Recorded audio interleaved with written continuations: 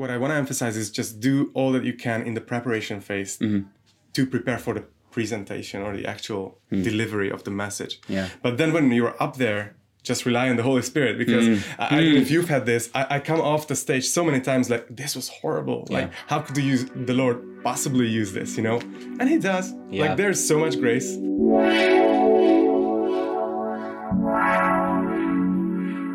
Hey guys, welcome to the Expositors Collective podcast. I'm your host, Mike Neglia, and this is episode 104. And this episode is an interview from 6 weeks ago. I got to sit down with Pastor Attila Nyári, who pastors a church just outside of Budapest in Hungary. So 6 weeks ago, we did a one-day training event in Budapest city center for church planters and Bible teachers and youth workers. And we had just a fantastic day together. Attila was one of our panelists and one of our leaders. And I really enjoyed this conversation about humility and the way that God brings humility into his representatives and teachers and preachers and pastors. It's a great conversation. I hope the Spirit of God uses this in your life as a means of bringing humility into your heart and your soul. And speaking of the Spirit of God, I just want to say that May 9th, Saturday, May 9th, we are hosting a webinar, our first ever webinar. We're going to be hosting it on Zoom. I know that you've heard of Zoom by now. Our lives have all shifted to Zoom and other apps like that. But May 9th was going to be the day that we were in Seattle for our Seattle training event, but that's postponed. And so we want to host a 2-hour online webinar talking about the Spirit's leading in our sermon preparation and delivery.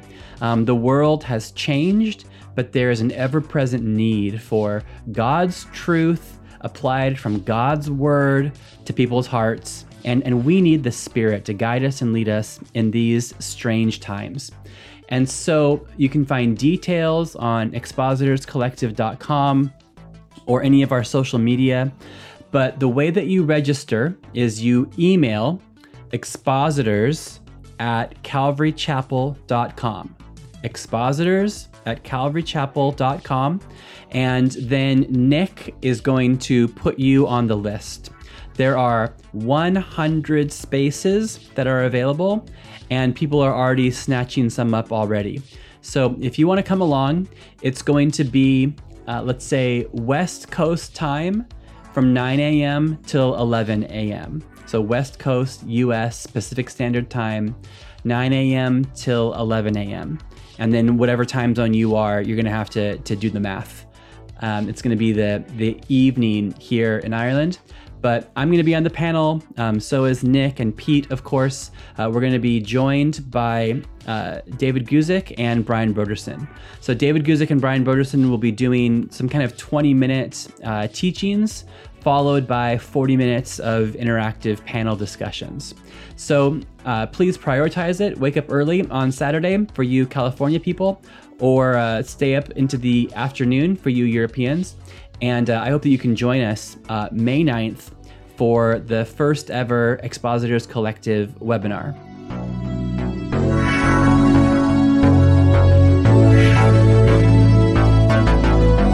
Hey, welcome to the Expositors Collective podcast. I'm with Attila Nyári. Close enough? That's very much correct. How do you say it? I say it Nyári. Okay. Yeah. All right. So Attila, where are we right now? So we are in Calvary Chapel, Budapest, because we're having Expositors Collective learning experience. How did you say it? It's not a conference. Not a conference. It's an interactive learning experience. That's what we're having. Or a training weekend.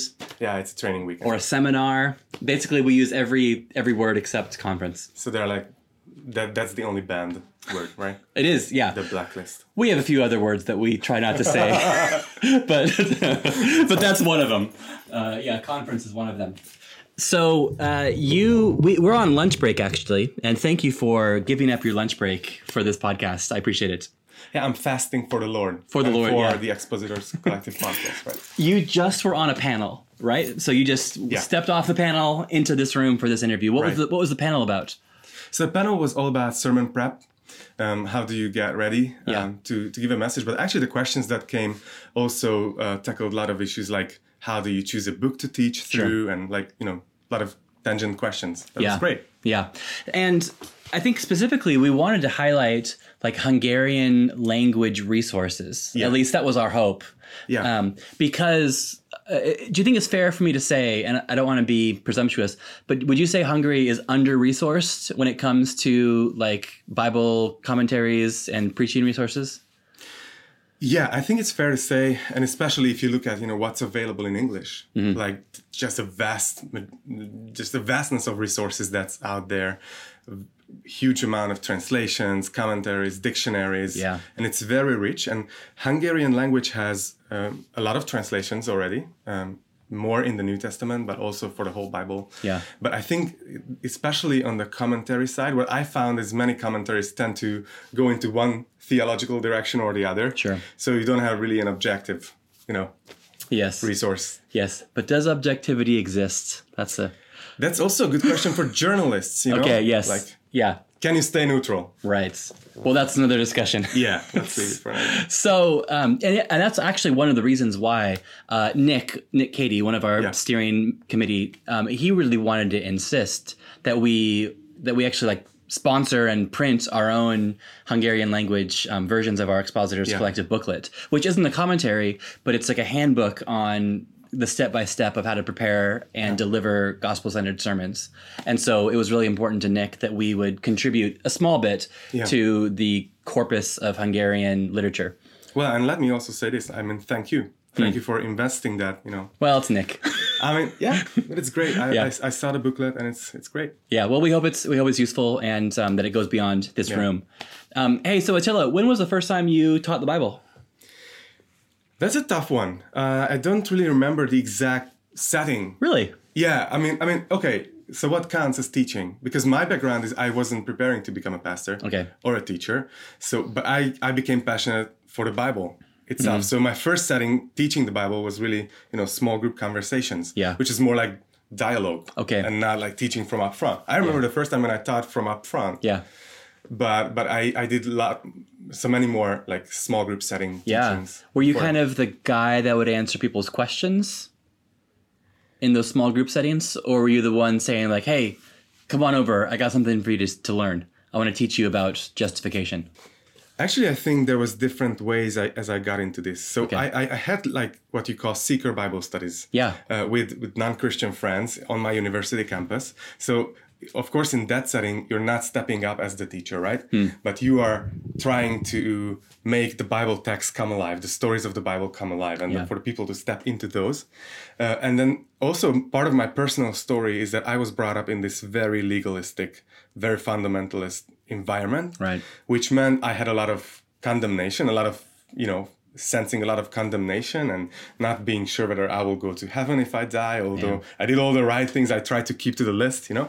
But then when I started to listen actually to this church's podcast, Calvary Chapel podcasts, and there was an American pastor at the time here, and it was translated, and I started to listen to those Bible studies, the whole aspect of like Christ's finished work on the cross and, you know, the doctrine of grace really came alive in me. And from that point, I was like, I just wanted to let others discover that too. So a lot of those early Bible studies, I think, were, you know, just gathering with a few friends in a room and just studying Romans and just asking really good questions so that they kind of like mine it out for themselves rather than me passing that on, because, you know, what you discover is so much more valuable and it sticks more than something that you just get preached about, right? Oh, wow. That's great. You know, as a podcaster, I love hearing stories about how podcasts change people's lives. You know, and that was the early days, actually. So what was that very poor quality? Was it like 56 megabit per sec or kilobit per sec? I don't even know.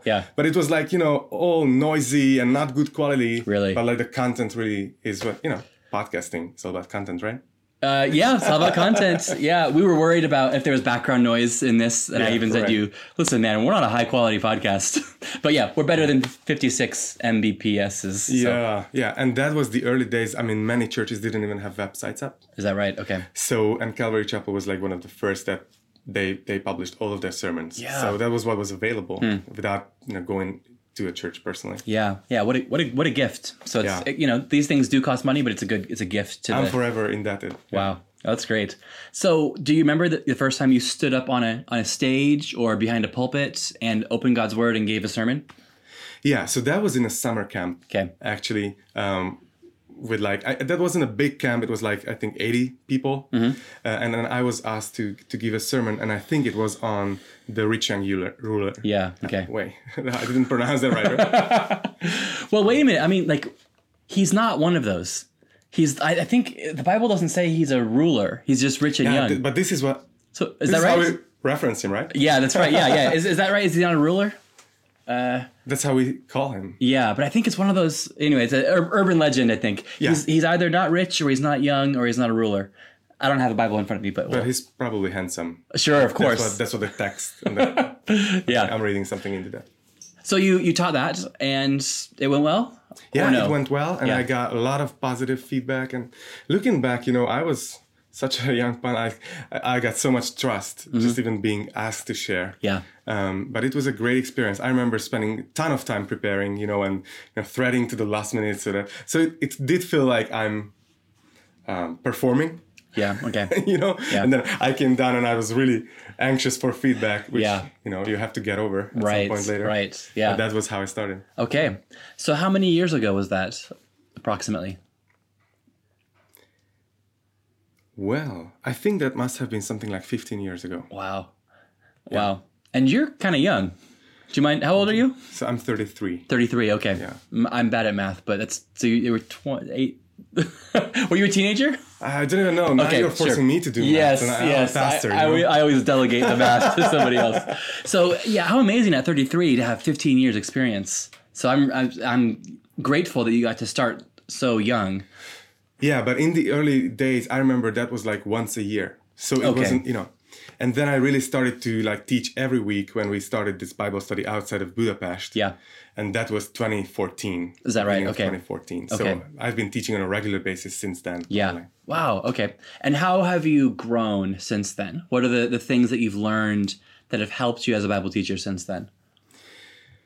Yeah, quite honestly, I don't think I'm in this position where I'm old and wise and I can give you the 5 points. Yeah. I can tell you this, that for me, sermon preparation and teaching the Bible has been a journey. I realized that even looking back on my older messages and how I picked topics and how I picked applications, I think there are times when you hear someone and it has a positive influence on your teaching style without trying to imitate, but you still get inspired. I think one key aspect where I am right now is to really trust the text more than I trust my ability to convey that. Does it make sense? I think so. Help the hearers understand. Were you not trusting the text in the beginning?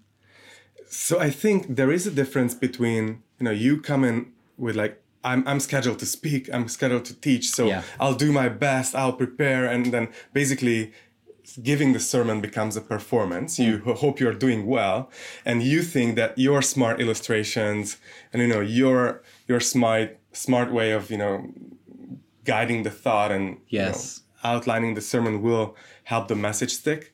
And then what I mean when I say trusting the text is basically what we've been covering here all day long. Yeah. Really trusting that God's word itself has that internal power to really transform human souls and human thinking and human heart. Because I think we can do good entertainment, good education, good whatever, but real transformation comes only through the word. And then the second thing that I would highlight is just dependence on the Spirit. And I know these kind of sound like the basics, but it's still when you realize that and when you first embrace that yourself, that makes all the difference. And for me, that dependence on the Spirit has grown in how I prepare. like how do I even start preparing for a sermon, you know, how allow him to speak to me. But also when I'm up on the stage, now I don't think people are coming on a Sunday because I'm a good speaker. Okay. You know, on my best days. Yeah. So there's someone else up there with you, you'd say. Exactly. Okay. And who is like active with the speaker, but also with the hearer. Yeah. Yeah. And that gives me so much confidence. So even if the sermon doesn't go the way I planned, I can trust that the Spirit still makes his transformative work in the listeners. Yeah. Yeah, it's interesting because we spend, as preachers, we spend a lot of time crafting our message, thinking through what we are going to say. Yeah. And may we never forget that it's not about us getting our ideas out, you know, or us communicating well. This is God's word, and it's like seed, and it's going to land on soil. Yeah. And so it's important to pray that God would prepare the soil to receive it. And, you know, as many different people come and hear us on a Sunday or a Wednesday or whatever, they're all real people with real lives and real situations that God has like a message for. Yeah. And we want to communicate faithfully so that message can be heard and even we could say activated by the Spirit as it applies to their hearts and their lives. So it's definitely more than like a speech, you know? Exactly. And I think you've had those experiences too when someone comes up and says, hey, how did you know? Like you just spoke directly to my issue that I'm walking through. Yeah. And you had no way of knowing. Right. Yep. And it's more than just playing the odds, you know? Exactly. Like statistically speaking, someone here must be going through a crisis. So I'll just make some vague reference to a crisis. Exactly. But the Spirit of God, you know, Jesus says that he knows his sheep hear his voice. But I think there's that knowledge from the Lord of his people. And we get the privilege of being the postman, delivering his mail to them. Yeah. That's a good illustration. Yeah. Yeah. Well, thank you. I didn't make it up. I just remembered it from somebody. So you've grown in that capacity. What would you say to somebody in your situation that's starting teaching the Bible from a pretty young age and is, you know, somebody that would have 15 years of experience by the time they're 33? I still haven't done the math. I should. So what do you wish that you knew then that you've learned now? I realize you just said, you know, the confidence in the word itself, openness to the Spirit. Are there any other things that you wish that you knew when you were in your 20s? Yeah, you know, this will, again, sound like cliche, but my wife is, I always tell people that she's my first elder. Like, you know, she's my biggest counselor, even in sermon preparations. And she always keeps reminding me to stay humble. Because that's when people will be drawn to the word. Yeah. So I think what I would say to anyone who's starting out, don't try to build a platform for yourself or like build a reputation for yourself as a preacher. And I think that's a danger that I'm not saying I'm done with fighting. I don't want to sound like, you know, the guy who's over that struggle, but I think there is such a richness when you're really trying to bring people to the word and you kind of like you're happy to stay out of the picture. Now people will come and people will idolize pastors and teachers and they will say all nice things and it's very easy to, you know, get puffed up, right? But it's very important to stay humble, to know that even your teaching ability, even the way you speak, and if it's interesting and if it's engaging to people and people come to hear you, it's not you. You were made that way from, you know, your conception. Yeah. Like you've been designed to do this and it's not of your own ability to speak well. Yeah. So I think humility is a big one. But I also see that I'm saying this to someone who's young and all the young people, I think listening to this, I imagine myself listening to this, you know, 15 years ago, which I don't know how old I was, but like, you were 18. I did the math while you were doing it. I wrote it out. Yes. All right. So that's how I do interviews. When the person is answering, you can do that. So actually, I know I would have said, yeah, humility. Right. Okay. Yeah. Give me the other stuff. So I think there is, I'm not old, but every year I think brings some maturity, hopefully. Yeah. Although they say aging is automatic, growing mature is optional. Oh, wow. Have you heard that one? No. That's not mine. Okay. But I think, you know, you have to realize the value of humility, but that comes with the ages. Yeah. Yeah, absolutely. Yeah, again, I probably thought I was humble when I was 18. Me too. And I was proud to be humble. Yeah, yeah. And Attila, like, I've failed so much between now and then. Yeah. And I don't want to like revel in that, but at the same time, it to some degree it takes the wind out of your sails a little bit. Or to use a phrase that I love from Jared Wilson, he says some preachers, they need the swagger gospeled out of them, which is not proper grammar. But that like the gospel just takes the our self-confidence away to some degree. Yeah. And also too, like, preaching to a room and there's people there that I wish I'd been a better pastor to. Yeah. And, I wish I'd been a better husband to my wife. Yeah. I shouldn't say that past tense. We're still married. But there's those things too. And I look across the room and it's like, like I'm in a room full of people that are just like so in need of grace. And I myself, I'm just so thankful to have found grace and I need more. And so it keeps arrogance from me. I hope I want it to keep it from me. Just knowing that, I'm 37. I've just got, a lot of noble aspirations that I haven't even reached yet. Yeah. And, but the Lord is so gracious to me and I want to pass on that grace or communicate that grace to others. People are weary, and to just give the good, refreshing news of his grace and his kindness. Yeah. Yeah. I think when I started, I had very little grace or kindness to people. Like in your preaching? Yeah. Yeah. All right. I mean, and in my living too, but preaching, I really wanted to see revival. I really wanted to see it, and I knew that if only people would like pray more and try harder and evangelize, then we'd have revival. Yeah. And so I had this kind of, to some degree, this like allegedly sanctified chip on my shoulder that like, come on guys, why aren't you doing good enough? Why aren't you, I was a young missionary, and it's like, why aren't you? How come I have to do all the work? Come on, you do it. Yeah. So this real lack of, Yeah, one illustration that sticked with me for life was actually given by Greg Opine, who used to be the first pastor of this church. Now is pastoring in Redlands, California. Mm-hmm. And he talked about what's the difference between a pastor and a wolf, and he said the wolf is using the people to build up his ministry. Wow.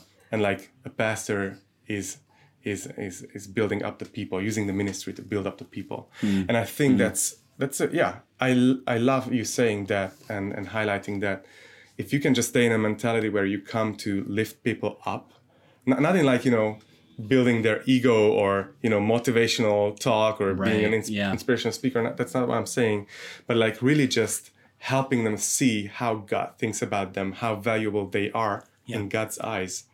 It will make all the difference. Probably, the challenge, I think that's a way slower process than just, manipulating people into praying more.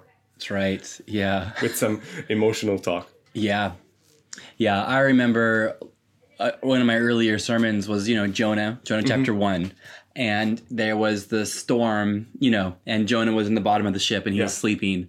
And then the sailors up top were throwing things overboard. And it says they were crying out to their gods. Yeah. But Jonah was downstairs sleeping.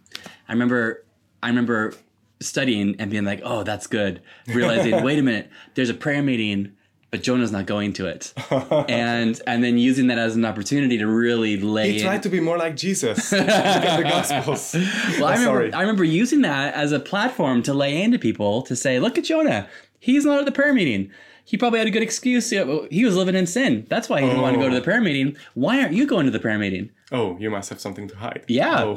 Which is totally not what the passage is about at all. But again, with that, that attitude, I don't want to say I was a wolf. I was just a very immature, I was ordained really young, probably too young, and whatever. I don't want to turn this into a counseling session, but we could. I think this is the room where some counseling sessions take place. Is that right? Those are kind of like couches. We could lay on the couch and have a session. But anyway, yeah. I mean, I'm just thankful that He's been gracious to me and you and all of the people that started preaching young and made a bunch of mistakes. Yeah. I think David Guzik said that your first 200 sermons are terrible. So just get them all out of the way as soon as you can, so that you delete them from the internet. You can start preaching good. But first 200. He said 200. It's a big number. It is, yeah. And I think too, some of them are terrible because of a lack of knowledge. You know, I stuttered a lot, or I stammered. I'd say way too much, or I'd have all these fidgets, you know. So I think they were bad because of that. But also, I don't think I was really truly humbled by God's grace yet, and that's dangerous to have a platform and to be unhumbled. Yeah. Well, man, this is taking a random turn, this conversation, hasn't it? Right. We got a few minutes left. Any final things you want to say about humility or about anything else that preachers should know? Yeah, I think maybe just one area that I'm passionate about, and I see that lots of guys put a lot of energy into studying the text itself, which is great. Yeah, I mean, that's our job, right? And not saying this in any way that. So I also spend a lot of time in the Word, but it's funny. Like, what's your take on this? Let me take the interviewer mic. What? Like, do you also see this, that like the presentation is of as much importance as the substance of the sermon? So I'm remembering that verse in Proverbs, is that where it says, you know, a golden egg on a silver plate, a golden apple on a silver plate. Yeah. You know, I remember the verse in Hungarian. Okay, sure, yes. How does it go? Golden egg. How does it go in Hungarian? It's like. Can you quote it in Hungarian? Mint arany alma az ezüst tányéron. So that's how you would say it. Awesome. Anyway, so like I think the substance of the sermon, the message, you have to work really hard on it. But then I find in my preparation that equal amount of time needs to go into actually presenting that message, you know, and making the link with the audience, and, you know, making sure you speak into the culture that you're addressing. Yeah. Okay. So when you say the presentation, so are you talking about like homiletical techniques or missiological connections, or both? No, homiletics. Okay. Yeah. How do you present? Like, how do you build it? How do you introduce? How you bring illustrations? How you apply? Yeah. You know? Well, that's James Travis is going to be doing a session on this later today. But I think, it is quite important. I said this on another episode of the podcast, long time ago. So I'll say it again. But like, I love coffee. I'm a coffee guy. And man, there is some like great coffee in Hungary. Yeah. So good. Have you been to Contact? Yeah. That's one of the best places. I think it's also, if you go on TripAdvisor and, you know, what should you go to? Yes. It's like on the top and right. Well, I loved it. I was actually told I shouldn't go there because they're too snobby. And I was like, ooh, snobby. That sounds great. Sign me up. Yeah, they don't give you sugar. They have no sugar. And but do you know that actually this church opened up a specialty coffee shop, like in the foyer? Oh, is that it? If you go to the front door, yeah. Well, what am I doing this interview for? Let's go get coffee instead. I don't know. And you were talking about lunch and all those things. What was I saying? I love coffee, yes. Yeah. And I have friends that are roasters, or acquaintances that are roasters, and I'm really into the process. And like, coffee is made 3 times.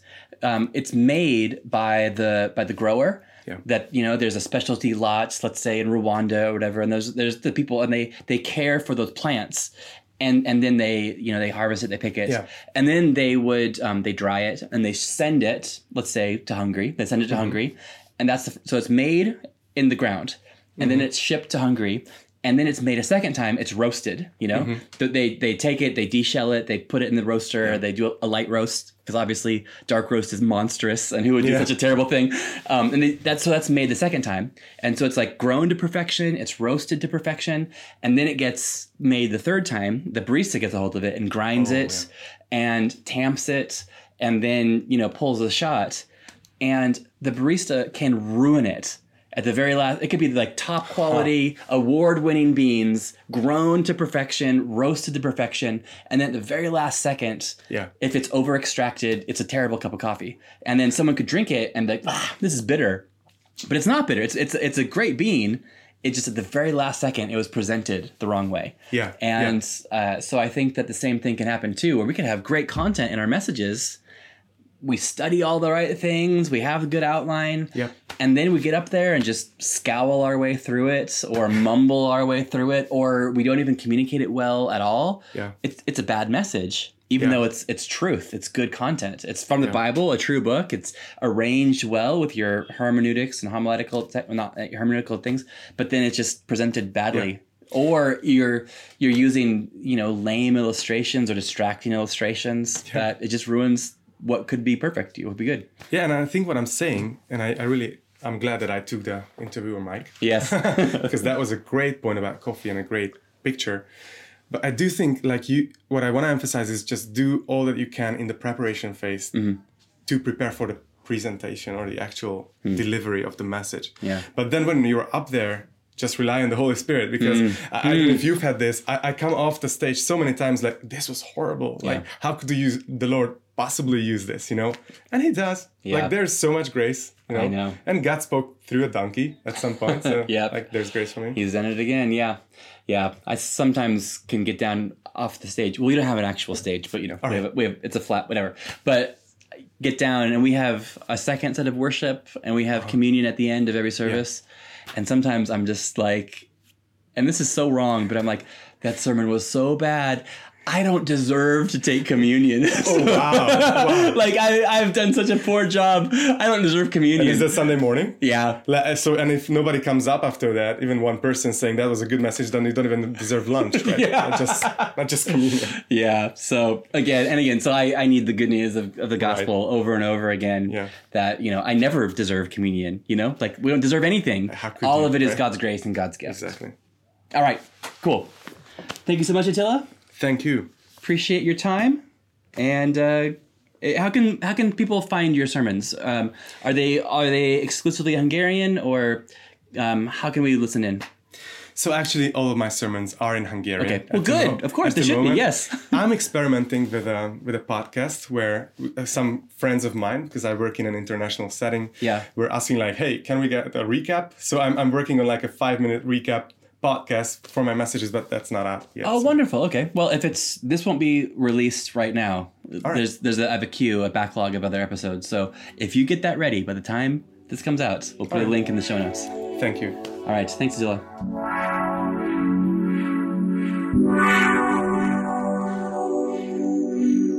Hey, thanks for listening, and I really hope you enjoyed listening in to this conversation that I got to have with Attila. And once again, I'm here to remind you once more that May 9th is coming, and you need to register to reserve your spot at the Expositors Collective webinar, which is going to be a fantastic time looking at what it means to be led by the Spirit as we continue to teach and preach in these strange times. So 100 spots are available. It's free, but you got to reserve your spot first. expositors@calvarychapel.com is the email, and I look forward to seeing you there. All right. God bless you.